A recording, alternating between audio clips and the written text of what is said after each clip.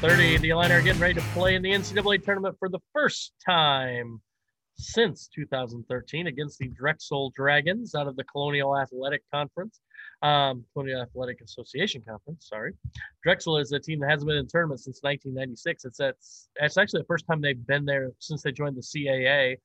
Back in 01-02. Drexel is the Dragons. Great name, by the way. That's good. The last time they were in tournament was 1996. They actually beat Memphis, pulled an upset. So this is a team that this is a totally different group, different situation. They have never played Illinois. This is the first time they've ever played Illinois in regular season, postseason, whatever it is. So as you kind of look at this game, Illinois obviously a huge favorite going into this game. I believe I saw a line of 21 or 22. Don't have their game against Penn State was postponed. They were supposed to play Penn State, so there's no common opponents there on the schedule. Mostly, they played mostly conference opponents. They did play Pitt. They lost by 9 at Pitt early in the season. That's really kind of the only high major team they played. They do have a win over St. Joe's. But yeah, Drexel, different kind of team. So we're going to kind of take a deep dive here and look at Drexel, talk about what they're going to do against the Illini. Game time tomorrow on Friday, set for 1:15 p.m. Eastern, 12:15 p.m. Central time from Indianapolis, obviously, just like everything else. Drexel was actually the 6th seed in their conference tournament, came through and got the win.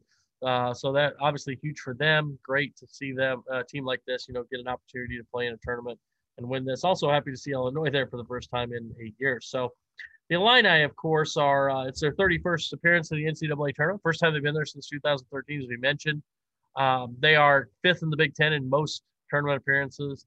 It's 4th time they've been a number 1 seed. And, of course, only one number 1 seed has ever lost in the first round, so I don't expect that number to increase after this one. I expect the Illini to get the win here. So let's talk a little bit about Drexel, what we're going to see, though.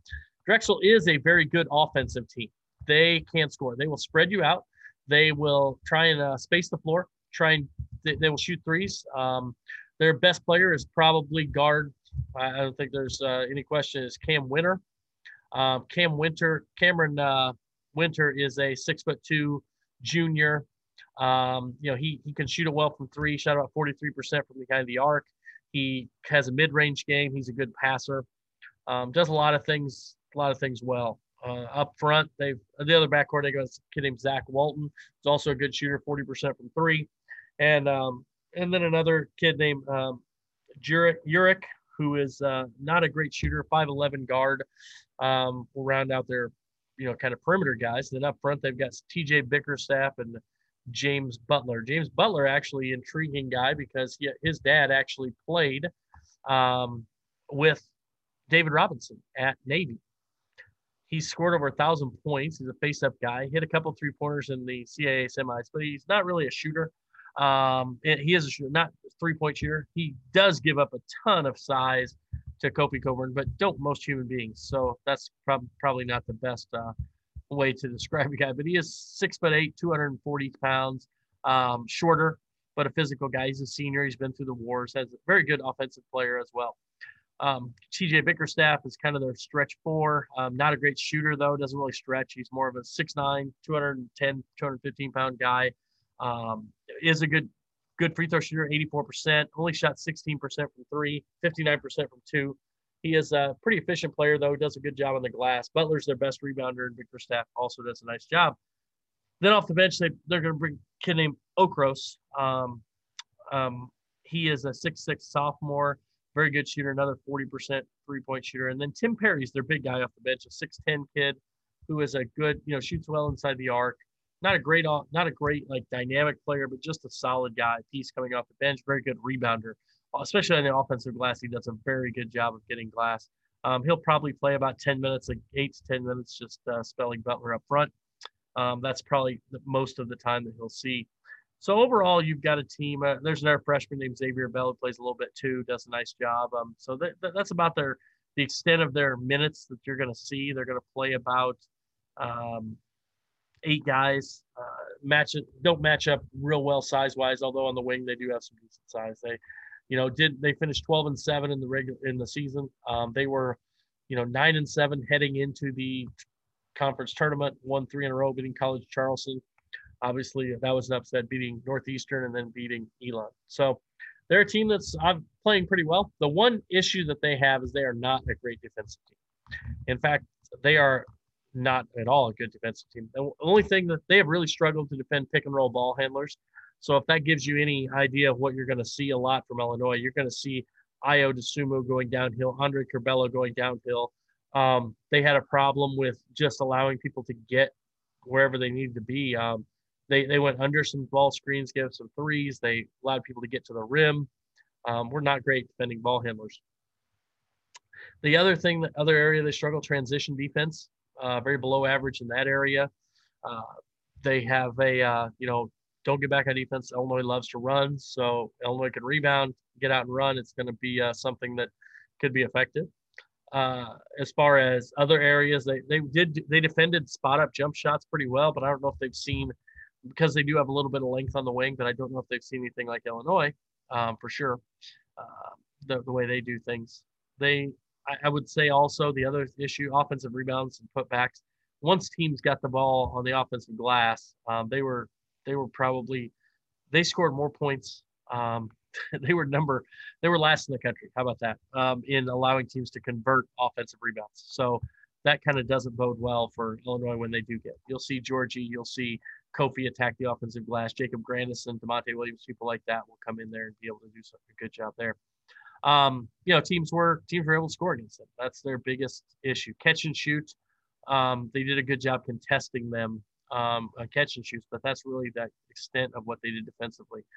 Don't have the only guy is they don't have a number of great defenders. It's very limited defensively in what they can do in that regard. Now the other thing that you'll see is the pick and roll man scored a little bit, especially when Butler is not great at defending pick and roll. 6'8", 240. So teams are able to get inside. That's kind of a concern, I think, probably going into the game for them. You may see them use a little bit of different setups. Maybe they played 93% of the time they played man to man, but they do play some zone. I think they played zone for about 77 possessions on the season out of almost 1,100.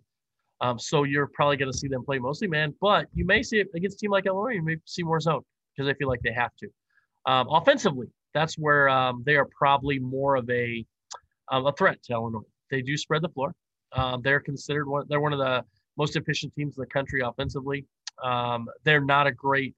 The one difference, if you look at KenPom, you'll see that they're not maybe ranked as highly because for two reasons. One, they are not an awesome offensive rebounding team, just an okay offensive rebounding team, and they don't get to the line a lot. So that kind of hurts them. But when it comes to just putting up points on offensive possessions, very good in the top 10%.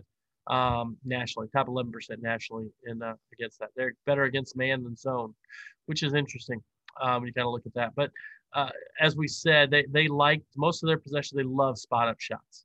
Spot up shots, they will get out and run if you on turnovers or if you don't get back on defense, they'll take advantage. They run some pick and roll. The ball handler, Winter, handles a lot of those. He's going to score off of that. In fact, they will attack. He will shoot pull-up jump shots, mid-range, pull up from three if you go under. So that's kind of how he does. But the one scary thing for me is the way they're going to spread Illinois out, and then it's the back cuts. Their back cuts, they were one of the best teams in the country at cutting back door, getting that opportunity there. And then the pick and roll man.